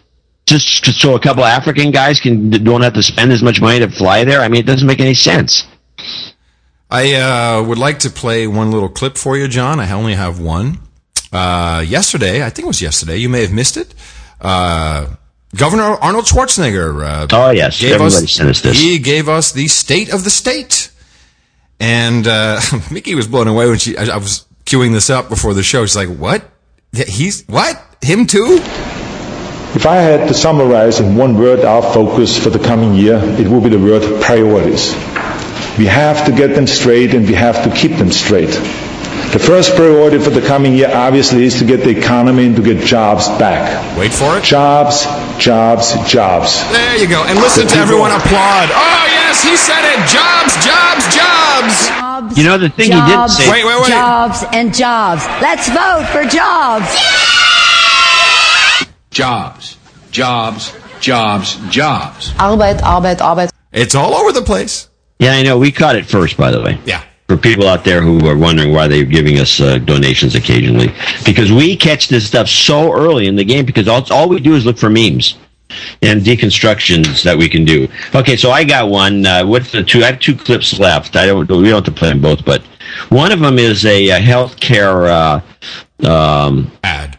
ad that is promoting the House bill, and we did some research last night on figuring out who produced this thing. It's because healthcareforamericanow.org, and it turns out to be, which is, by the way, I don't trust this, but when you do a who is and you get one of these anonymous who is companies. Oh yeah.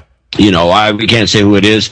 Well, why is that? What are you hiding from? So we dug it up. It was the Tides Foundation, George Soros, SEIU, the usual suspects. And also, but the main company that actually put the thing together, we don't know who they are specifically, but their address is on K Street in... which is where all the lobbyists are. All the lobbyists are there. So we, figure it's some, I don't know what it is. But the ass stinks, so we don't have to play it. You can play it if you want. We do. Let's play it. Why not? We might as well do it. Hold on a second. Did I just... yeah, here we go.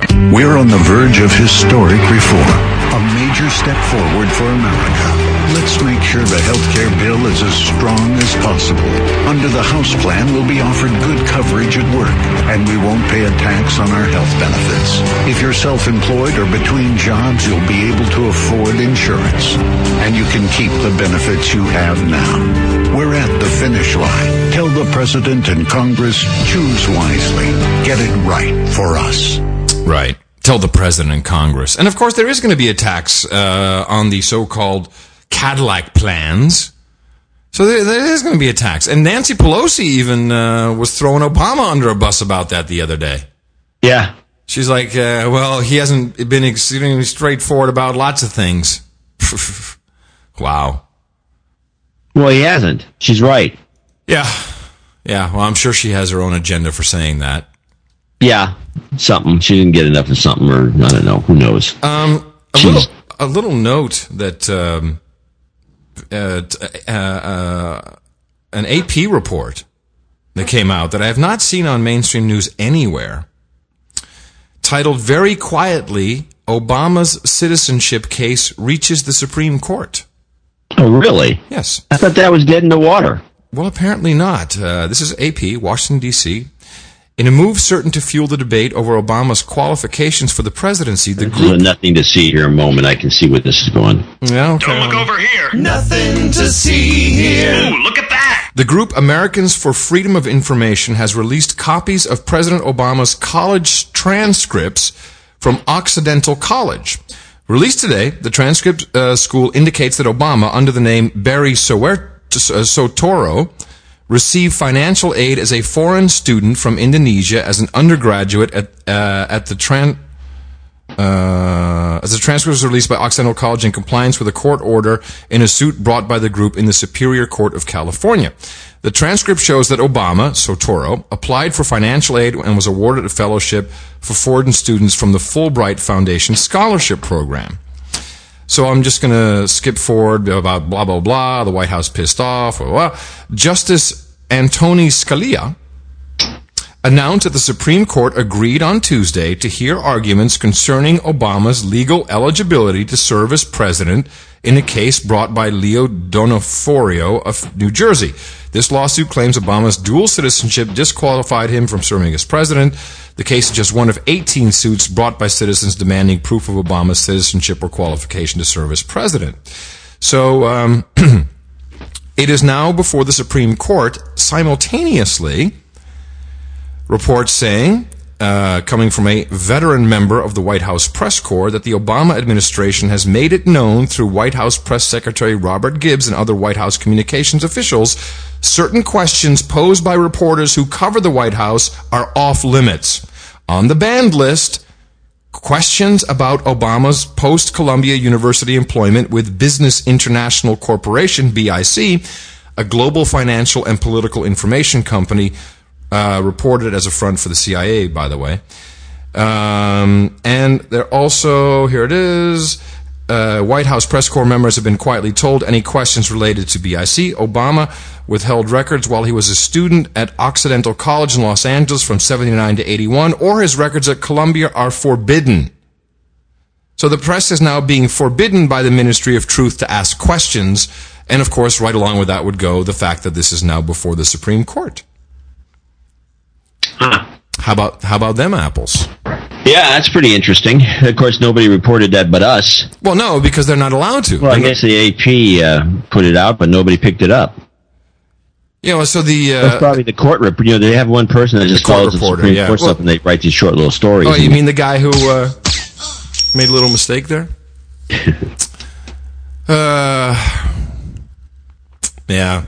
No, I got some other stuff if you're interested. I think that, there's still something weird or red herring-ish about the birthers, because it seems the propagandists like to bunch everybody together. The Tea Party people, the birthers, the this, the that, they're all crazy. They like to push them all aside, when in fact many of them, not so much the birthers, but many of them are sincere protesters of they're not astroturfers, that's for sure. Right. I don't know, John. I don't know. However, I do know that because of the internet, or what's left of it, a lot of people are opening their eyes. There's a lot of movement. We have a lot of listeners who are so-called teabaggers. I think that in general, by the way, it's Tea Party, not teabaggers. Right, tea partiers. Thank you for correcting me. You're right. That's the term Fox uses, and that's what they all use that. But yeah, which of course is extremely derogatory.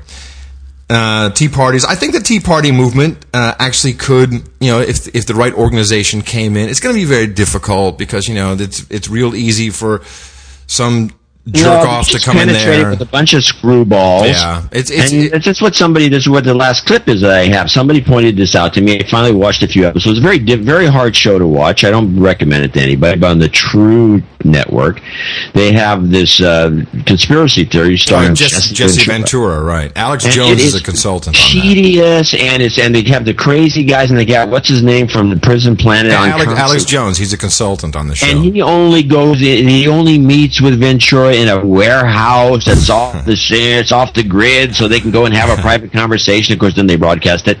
And I mean, the whole thing is dramatized, over-dramatized, overproduced. It's almost amateurishly overproduced. Very difficult to watch. And it's just fake. But here's the opening of the one they did on the Bilderbergers. Many of the issues are good, but they just make it, as somebody suggested to me in an email, it's one of those deals where you put a debate together and you're controlling the debate. So your side of the debate, you put a normal person who's very smart and wise, and he debates the pro side, which you're for, and then you find some maniac, some crackpot, screwball Leninist or Trotskyite to debate the other side. So when people watch the debate, they see a reasonable person and a crazy person. And then you say, God, it's lunatic. Those guys are crazy. I'm voting yes. So I'm sorry. Ready? They suggested that this show is one of these misdirection shows. But just listen to the beginning and tell me what you think. Think you know the whole story? Think again. I've been governor, a Navy SEAL, a fighter. I've heard things that'll blow your mind. And now I think it's time you get the whole story. Now, Jesse Ventura exposes the secret society of elite power brokers that pulls the strings and calls the shots. Talking about the control of absolutely everything on the planet. It's not a fantasy. They mate in plain sight. This is the scene of the crime. Only no one knows what goes on behind closed doors.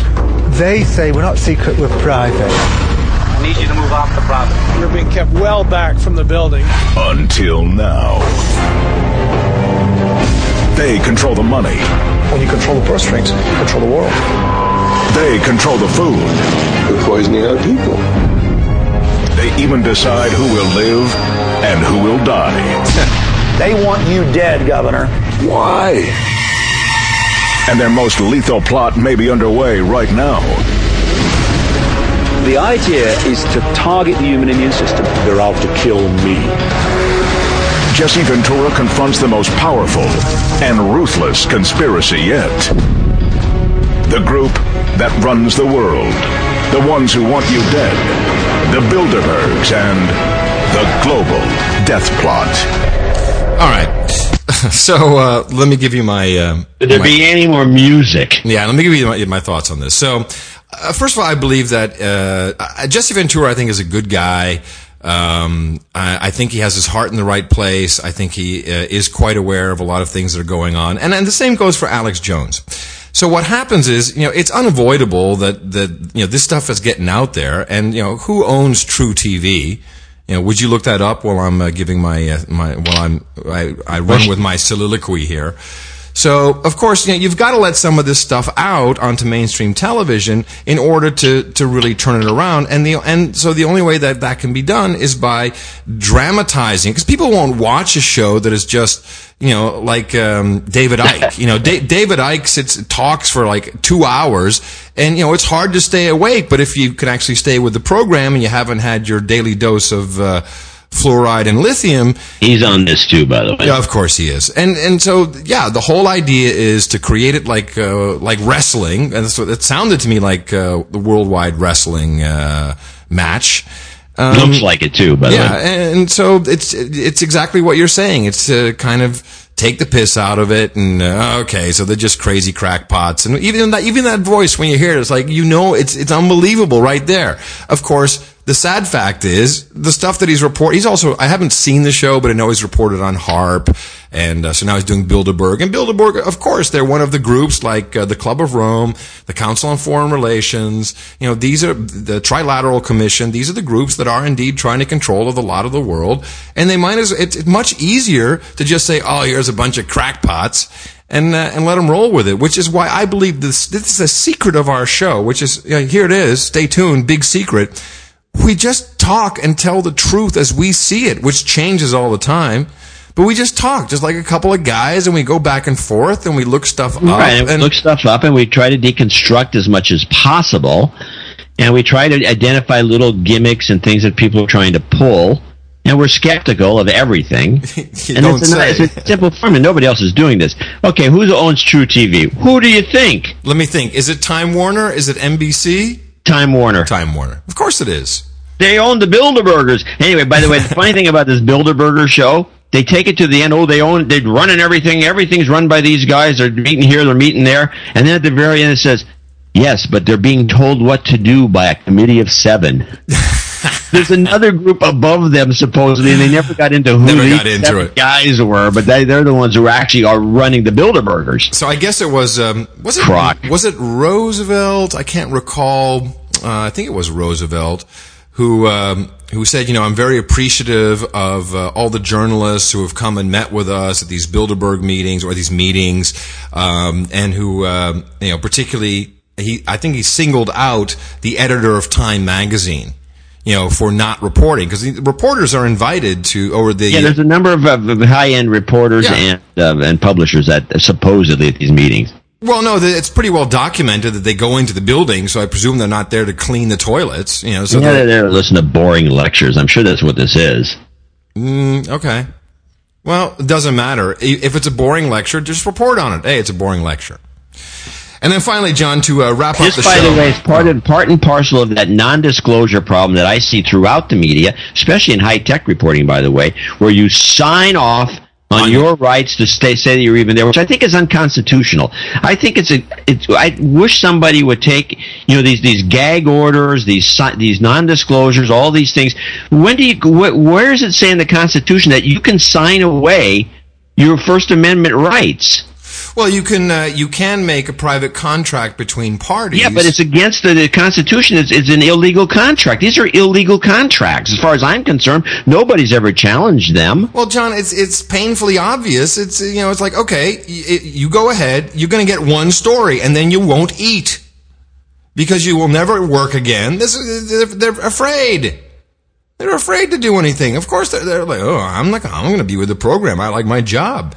Now, you and I, on the other hand, we're patently unemployable, and we're just getting by. Yeah, because we got nothing to lose. Literally nothing to lose. Yeah, well, when your place falls down over the weekend thanks to those pile drivers, you'll know the reason why. Let me hit you with this one before we go. And now back to real news. I got word this morning that Jay Leno was canceled. Yay! Finally happened. Yay! We're starting a rumor. No, I don't think it's a rumor. I think it's actually fact. It'll be all over. I was watching the show, just a minute of the show last night, and he had one of the Kardashians on, and she is a dimwit, and he can't get any guests. So he had his 2 guests were Kim Kardashian and some woman who is one of the fitness people on one of the reality shows. She trains people on the Biggest Loser or something like that. Those are the 2 people that were his his guests, because nobody will do the show because they've been told by their agents and everyone else that no, you can't. It's a losing show. I don't want you on that show. Sorry? Yeah, it's a loser show. You don't want to be on a show that's going down the tubes. No. Well, no. The real reason is because they took away all these. The 10 o'clock spot was always traditionally for primetime dramas, and that primetime dramas are high budget items. A lot of people get a lot of work, and writers, actresses, and all. You're a Judas. Yeah, you're a Judas if you go on that show. What? You're a Judas. If you're an actor and you go on that show, then you're fighting against your comrades. Yeah. Yeah. Absolutely. He's basically been blackballed, so he'll never get any good guests, except these crazy guests, from reality shows, and nobody cares about. I mean, these 2 people were the boringest people in history, and it's just like, wow, you just shake your head. Leno looked like he was resigned weeks ago to getting thrown off the air. So this is where the chat room is. This guy named Gulks Jeg, who's an ex-vet, and he sits in the chat room 24 hours a day. And it's like, Adam Curry, $14 million airplane just getting by. Dvorak, multiple $1 million houses just getting by. This is one thing I learned in my 45 years on this beautiful planet called Earth. It's true. You cannot look into someone's wallet. It's impossible to do. And you're wrong. You're so wrong. Well, John your house might be worth $1 million by now. So the plane, you can't sell it for crap. Can't sell it, and it's only a couple $100,000, maybe, if it's worth that. And my plane, hello, a Cessna 182, $14 million. Yeah, I'll take that. Yeah, so this guy's an idiot. Yes. You know, I don't understand. I've been on the blog, and you see these same guys coming out. These guys. But you know what? Can I just say something? So what? So what? Even if I had $14 million worth of airplanes strapped to my ass, so what? Why? I still don't have to work for free. Do you work for free? No, we probably pay for this guy's pension. Yeah, probably. The guy's probably a pensioner or a guy, or he's unemployed, and our unemployment insurance is being paid by us. Hey, buddy, you work for us. Yeah, really. Okay, obviously he's a loser. And of course, now we get the note. You're always attacking your listeners. No, we're not attacking the listeners. We're attacking this idiot. Don't attack your listeners.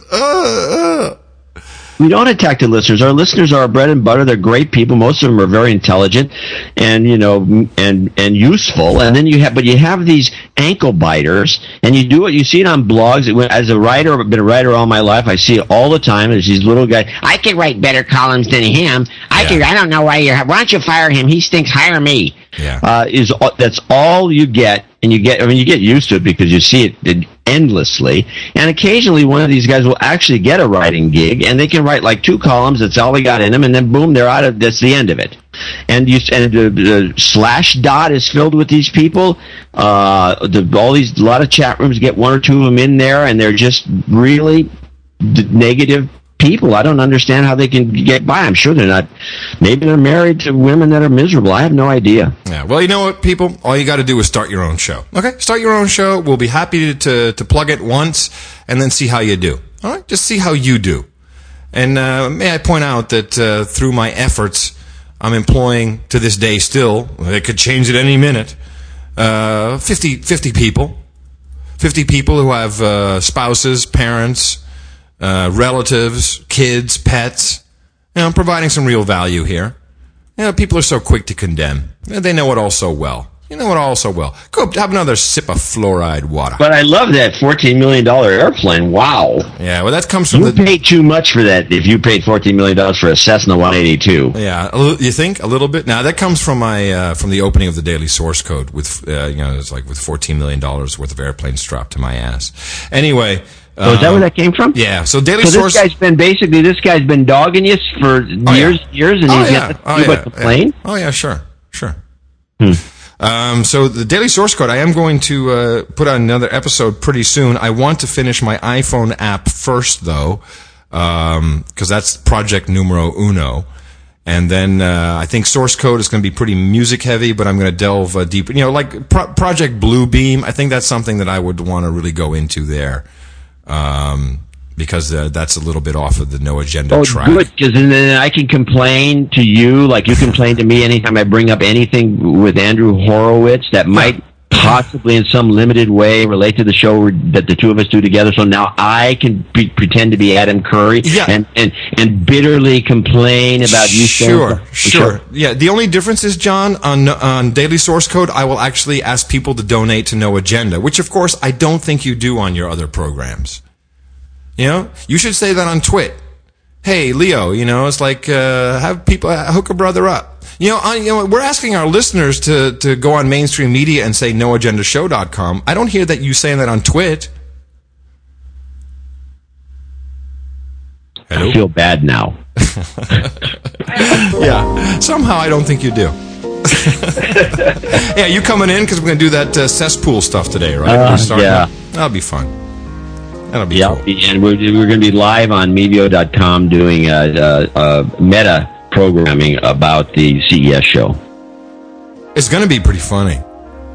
It's like we're going to be covering people covering CES because, of course, we couldn't afford to send anyone to CES. It's a waste of money. I would have voted against it. Yeah, it's a complete waste of money to send people to CES. Yeah, it is. Hi. Okay. Well, John, we went way over our allotted time for today, but I see no complaints. So I thank you, my friend, in the morning, and coming to you from the creaking, cracking, and soon-to-be-demolished minimum security containment cell Crackpot Command Center in San Francisco, California, I'm Adam Curry. And it'll be at least an opportunity for you to break out of that cell. I'm John C. Dvorak. We'll talk again for the early service on Sunday, right here on No Agenda.